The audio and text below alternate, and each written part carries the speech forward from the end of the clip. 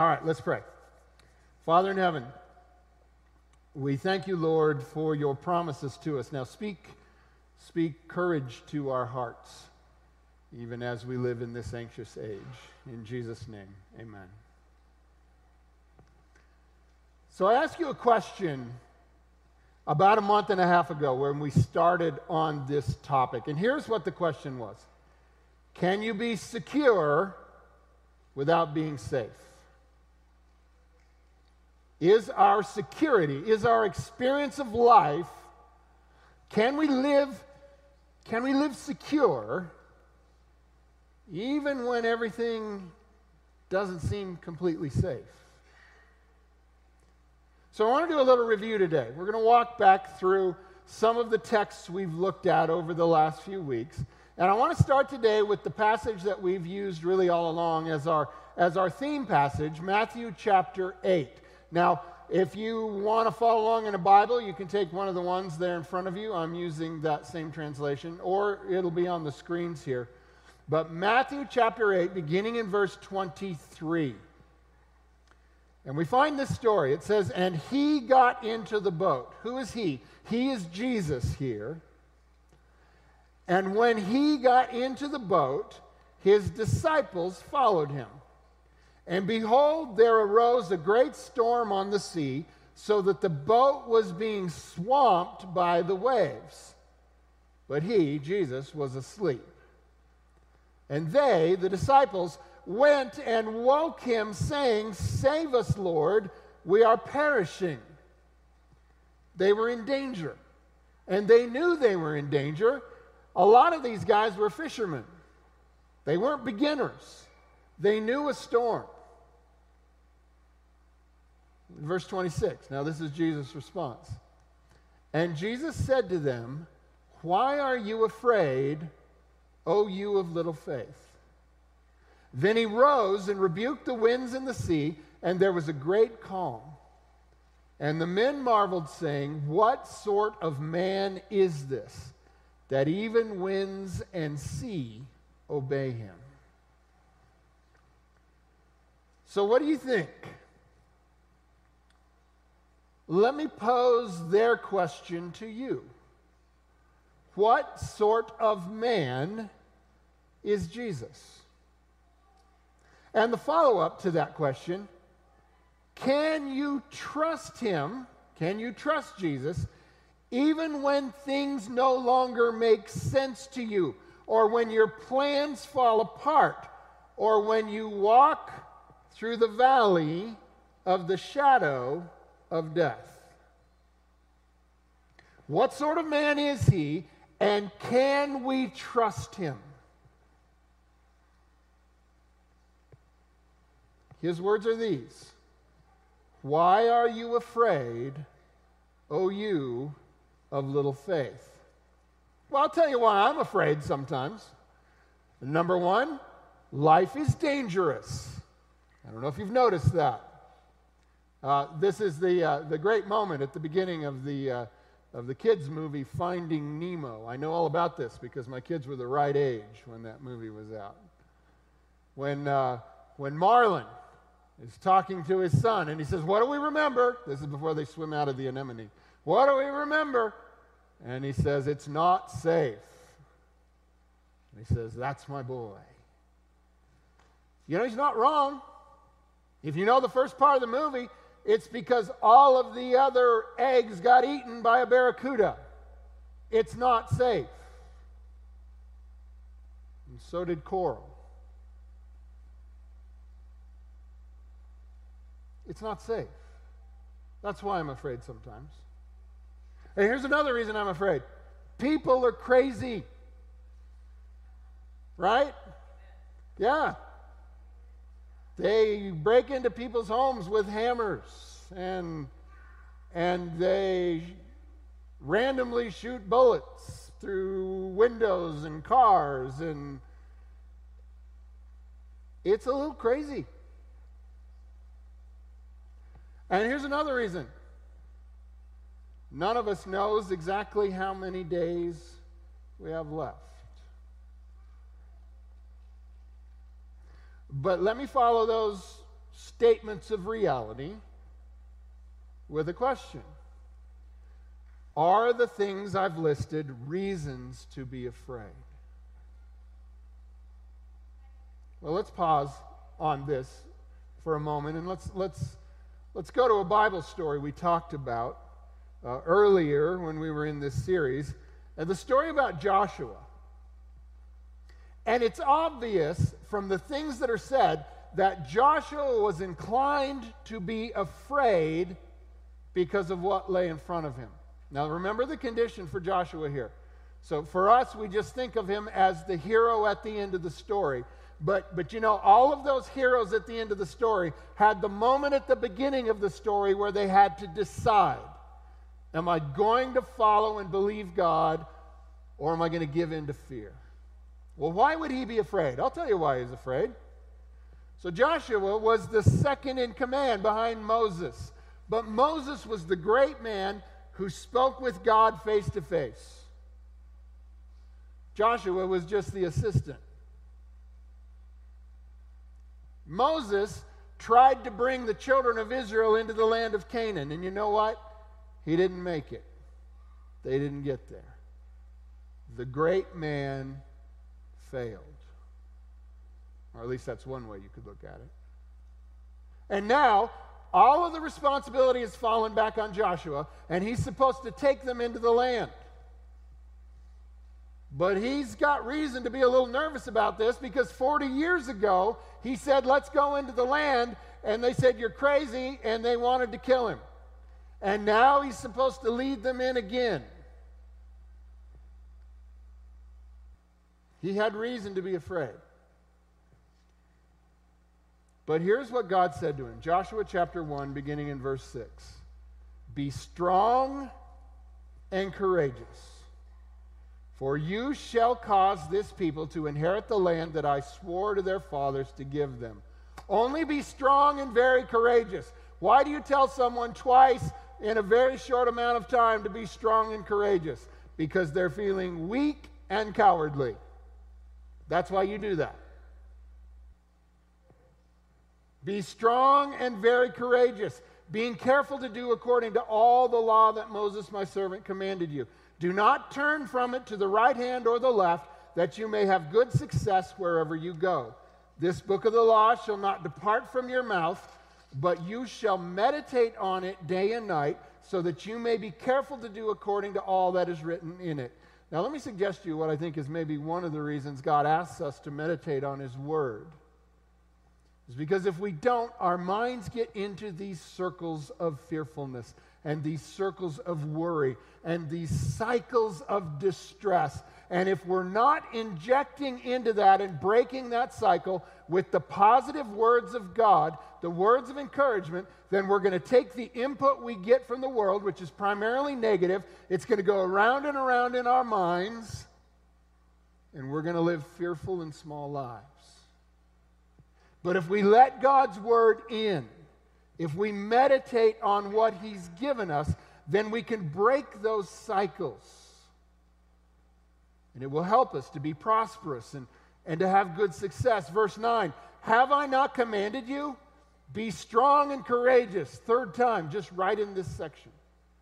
Do not be frightened and do not be dismayed, for the Lord your God is with you wherever you go. Now, some of you like to make to-do lists.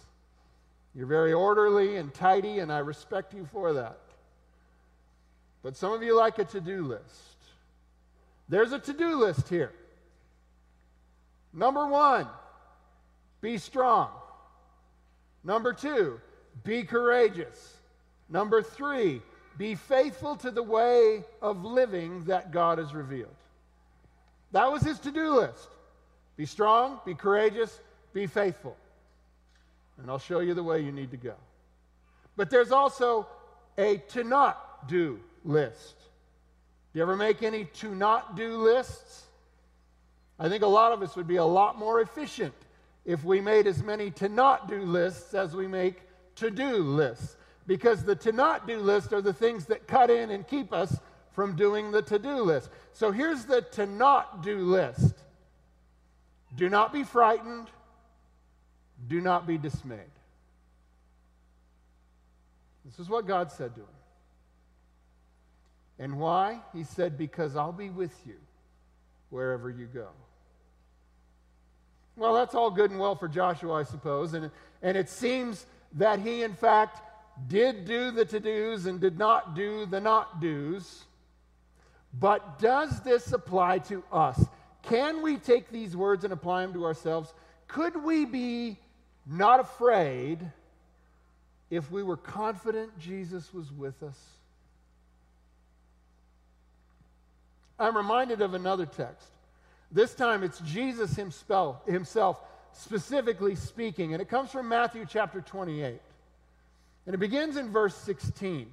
Now, this is after Jesus has been crucified and then has risen again and given them the message, I will meet with you in Galilee. And they've gone to Galilee. So verse 16, now the 11 disciples went to Galilee, to the mountain to which Jesus had directed them. And when they saw him, they worshiped him, but some doubted. That's interesting, isn't it? Isn't that an interesting inclusion there? That even the 11, and maybe there were some others there as well, probably there were, but even in the whole of it, some of them are like, this just doesn't compute. Verse 18, and Jesus came and said to them, all authority in heaven and on earth has been given to me. Now, we don't spend enough time on that particular line here, because what comes next is called the Gospel Commission, and maybe we read it a lot and we think about it a lot because it's full of to-dos, but we really need to understand the first part in order to understand the second part. The reason Jesus is sending the disciples on a gospel mission is because all authority is in him. And he has the right and the power to send his people out on mission. So he says, all authority on heaven and earth has been given to me. Go, therefore, and make disciples of all nations, baptizing them in the name of the Father and of the Son and of the Holy Spirit, teaching them to observe all that I have commanded you. And behold, I am with you always to the end of the age. So he's given another to-do list here. The to-do list here is, number one, go make disciples. And now the rest of them are kind of how you do that. Number two, baptize. Number three, teach. Number four, be faithful to the way of living that Jesus has commanded. That's interesting, the parallel there with Joshua, isn't it? Be careful to do all the things revealed in the law. And Jesus says, be careful to do all the things I've taught you.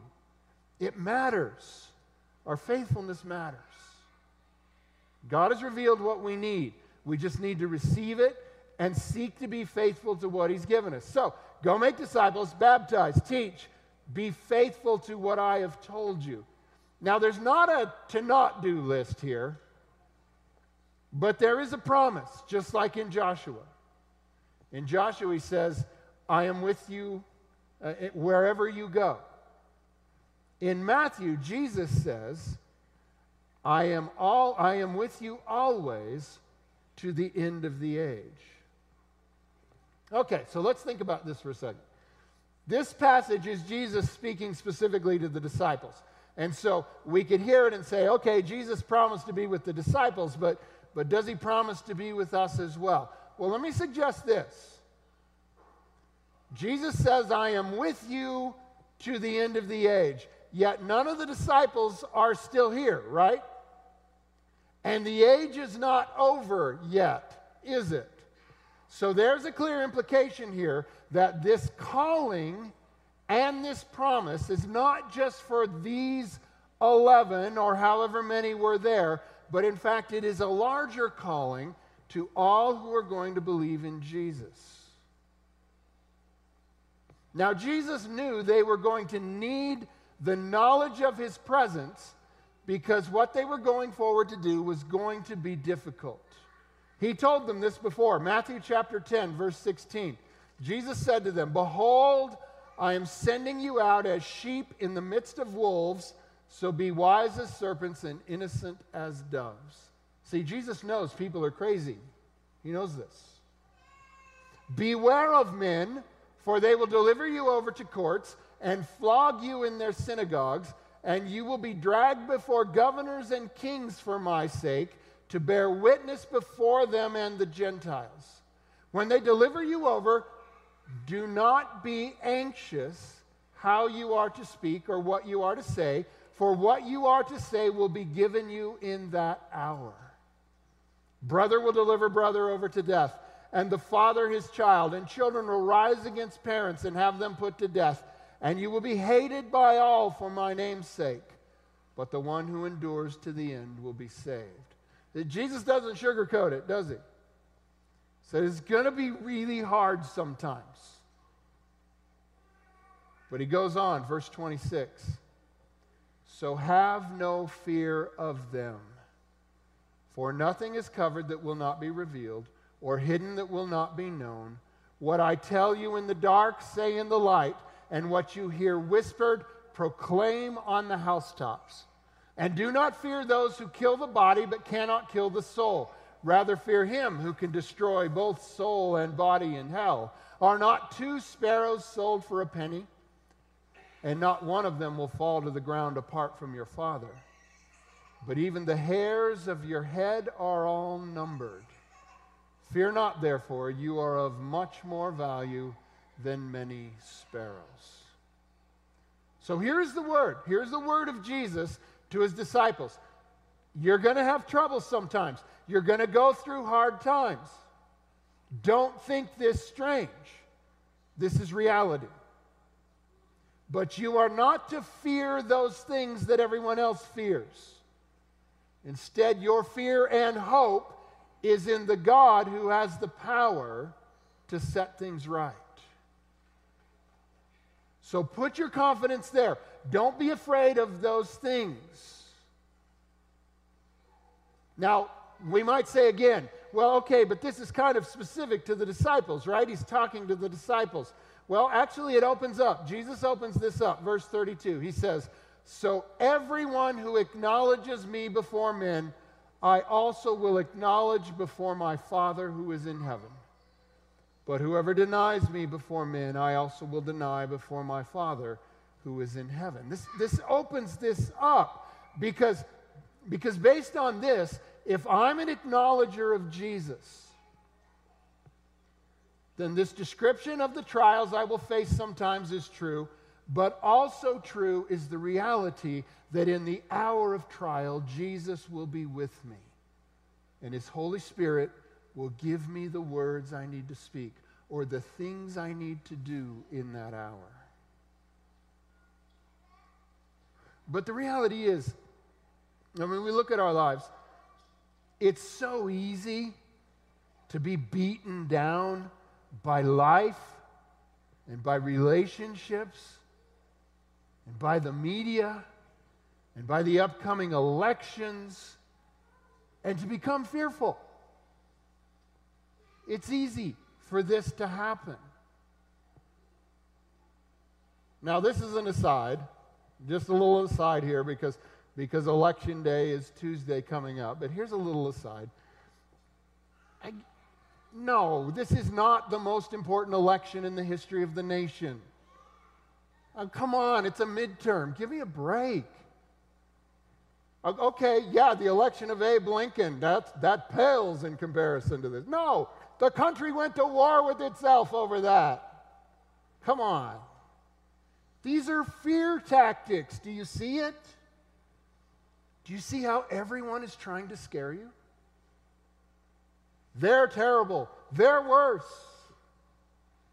Are we going to play that game? Are we going to live in that? Now, there's no promise that everything works out and that everything goes forever. In fact, you read the Bible, yeah, it breaks down sometimes. But according to Jesus, that's no reason to be afraid.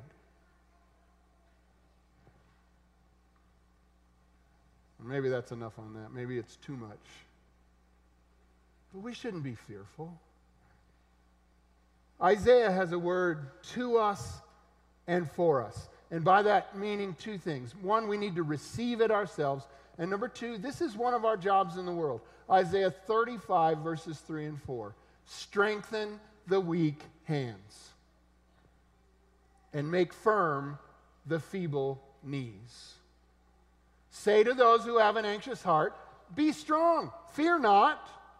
Behold, your God will come with vengeance. With the recompense of God, he will come and save you. That's our hope. Our hope isn't in who wins the election. Our hope is in God. That doesn't mean don't be involved. That doesn't mean don't vote. No, do vote. Be involved. Care. But don't be crushed. Because there's something more. You see, our job is not to contribute to the chaos and the fear-mongering. Our job is to speak hope to anxious hearts wherever we find them, and to direct the gaze of the people from the mess that is reality to the hope that is Jesus. That's our job. Now, we have to do it ourselves first. That's why I say this passage is both to you and for you. First, you got to let your hands be strong and firm up your knees and not have that anxious heart, but to be strong and not fear and trust that there is God and he will one day set things right. And then, once you've been fortified with that, now you're ready to go out and help others. Do you remember the stories that we spent some time on of Ahaz and Hezekiah, the two kings of Judah? Ahaz was actually Hezekiah's father, and they both faced in their lifetime, during their reign, armies that were stronger than them. And in their hour of trial, Ahaz refused to trust God. And in that hour, he sought to make a deal by earthly means. And in the long run, his decision cost him, and it cost Judah very dearly. But Hezekiah, on the other hand, in the hour of his trial, turned towards the Lord, and he received deliverance. So here's the question for you out of those stories.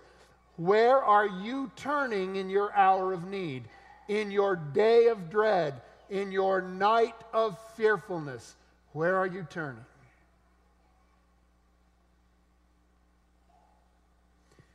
You see, here's reality. We need a champion. We need a hero. We need a Savior who is bigger than our problems and who loves us and desires to help us. A hero who would be with us always, even when our boat is sinking in the storm. We need a hero who can both calm the storm, but also raise the dead. Wouldn't it be great if we had someone like that? Because then maybe, if we knew he loved us, and if we knew he had the power to save us and resurrect us, then maybe, just maybe, we could be not afraid. So you know, we do have someone like this, right? You know this, right? John 3:16, for God so loved the world that he gave his only Son, that whoever believes in him should not perish, but have eternal life. He came because of love for us, and belief in him gives life. John chapter 1, verses 1 to 5. Who is this one who came? In the beginning was the Word, and the Word was with God, and the Word was God. He was in the beginning with God. All things were made through him, and without him was not anything made that was made. In him was life, and the life was the light of men. The light shines in the darkness, and the darkness has not overcome it. You see, this one we're talking about, he's powerful.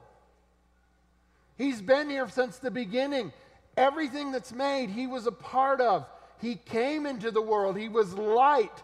and darkness could not defeat him. He's powerful, and nothing overcomes him. Colossians chapter 1, verse 15.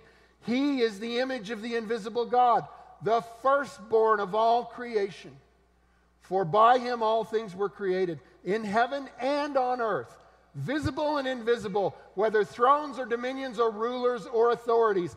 All things were created through him and for him. Now think about this for a second. Sometimes we think about God at the beginning and Jesus there creating the world, and then they're just kind of like, oh, well, I hope it goes well. And they're like, oh, no, look at all the things.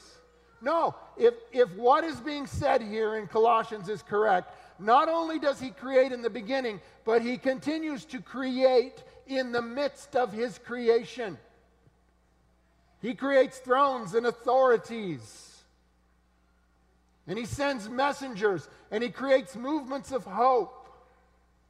And he creates people who believe and make a difference in their day. Verse 17, and he is before all things, and in him all things hold together. And he is the head of the body, the church. He is the beginning, the firstborn from the dead, that in everything he might be preeminent, the first. For in him all the fullness of God was pleased to dwell, and through him to reconcile to himself all things, whether on earth or in heaven, making peace by the blood of his cross. That's a pretty big statement, isn't it? That's a pretty awesome description of a hero. This Jesus, if I can believe these words, definitely sounds bigger than our problems. And it seems that he loves us because he came to save us. But is he able to save me even when my boat goes down? John 11, verse 25, Jesus said to her, I am the resurrection and the life. Whoever believes in me, though he die, yet shall he live. All of this is to say that we do indeed have the hero and the champion that we need, and his name is Jesus Christ. Matthew 8, verse 26, and he said to them, why are you afraid, O you of little faith? Then he rose and rebuked the winds and the sea, and there was a great calm. And the men marveled, saying, what sort of man is this, that even the winds and sea obey him? Well, what do you say? What sort of man is Jesus? I'm going to invite the band to come back up. They're going to lead us in a couple songs. And in fact, they're going to do one song for us. And then I'm going to come back and I'm going to say a couple more words. And then they'll do a couple more songs after that. But what do you say? What sort of man is Jesus? The author of Hebrews has a thought to share on this, both about who Jesus is and what Jesus means to us in a practical sense. Hebrews chapter 4, verse 14. Since then we have a great high priest, he's talking about Jesus here, who has passed through the heavens, Jesus, the Son of God, let us hold fast our confession. Let us hang on to our belief. Let us be strong in our faith. Verse 15, for we do not have a high priest who is unable to sympathize with our weaknesses, but one who in every respect has been tempted as we are, yet without sin. You see, Jesus isn't like, wow, I just don't get it. I just don't know what is wrong with them. No, he knows exactly. And he knows exactly the experience. He knows what it's like to go down the road you've been down and to go down the road you're about to go down.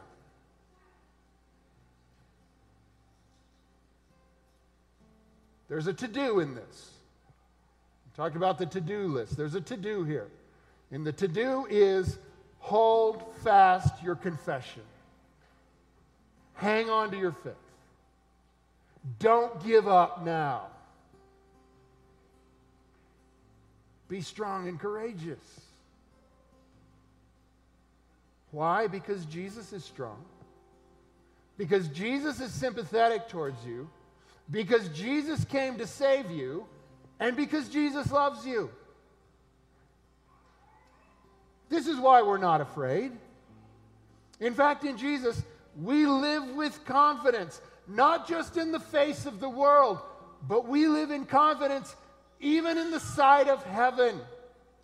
For the text goes on, giving us one more to-do. Hebrews 4, verse 16. Let us then with confidence draw near to the throne of grace, that we may receive mercy and find grace to help us in time of need. All right. I concede this, whether this is the most important election in the history of the country or not. I concede this. This is a time of need. But we, of all people, must not shrink back in fear. Instead, we must be strong and courageous and draw near to the throne of God, not with fearfulness, but with confidence. Jesus is Lord of all. We are his disciples. Be not afraid.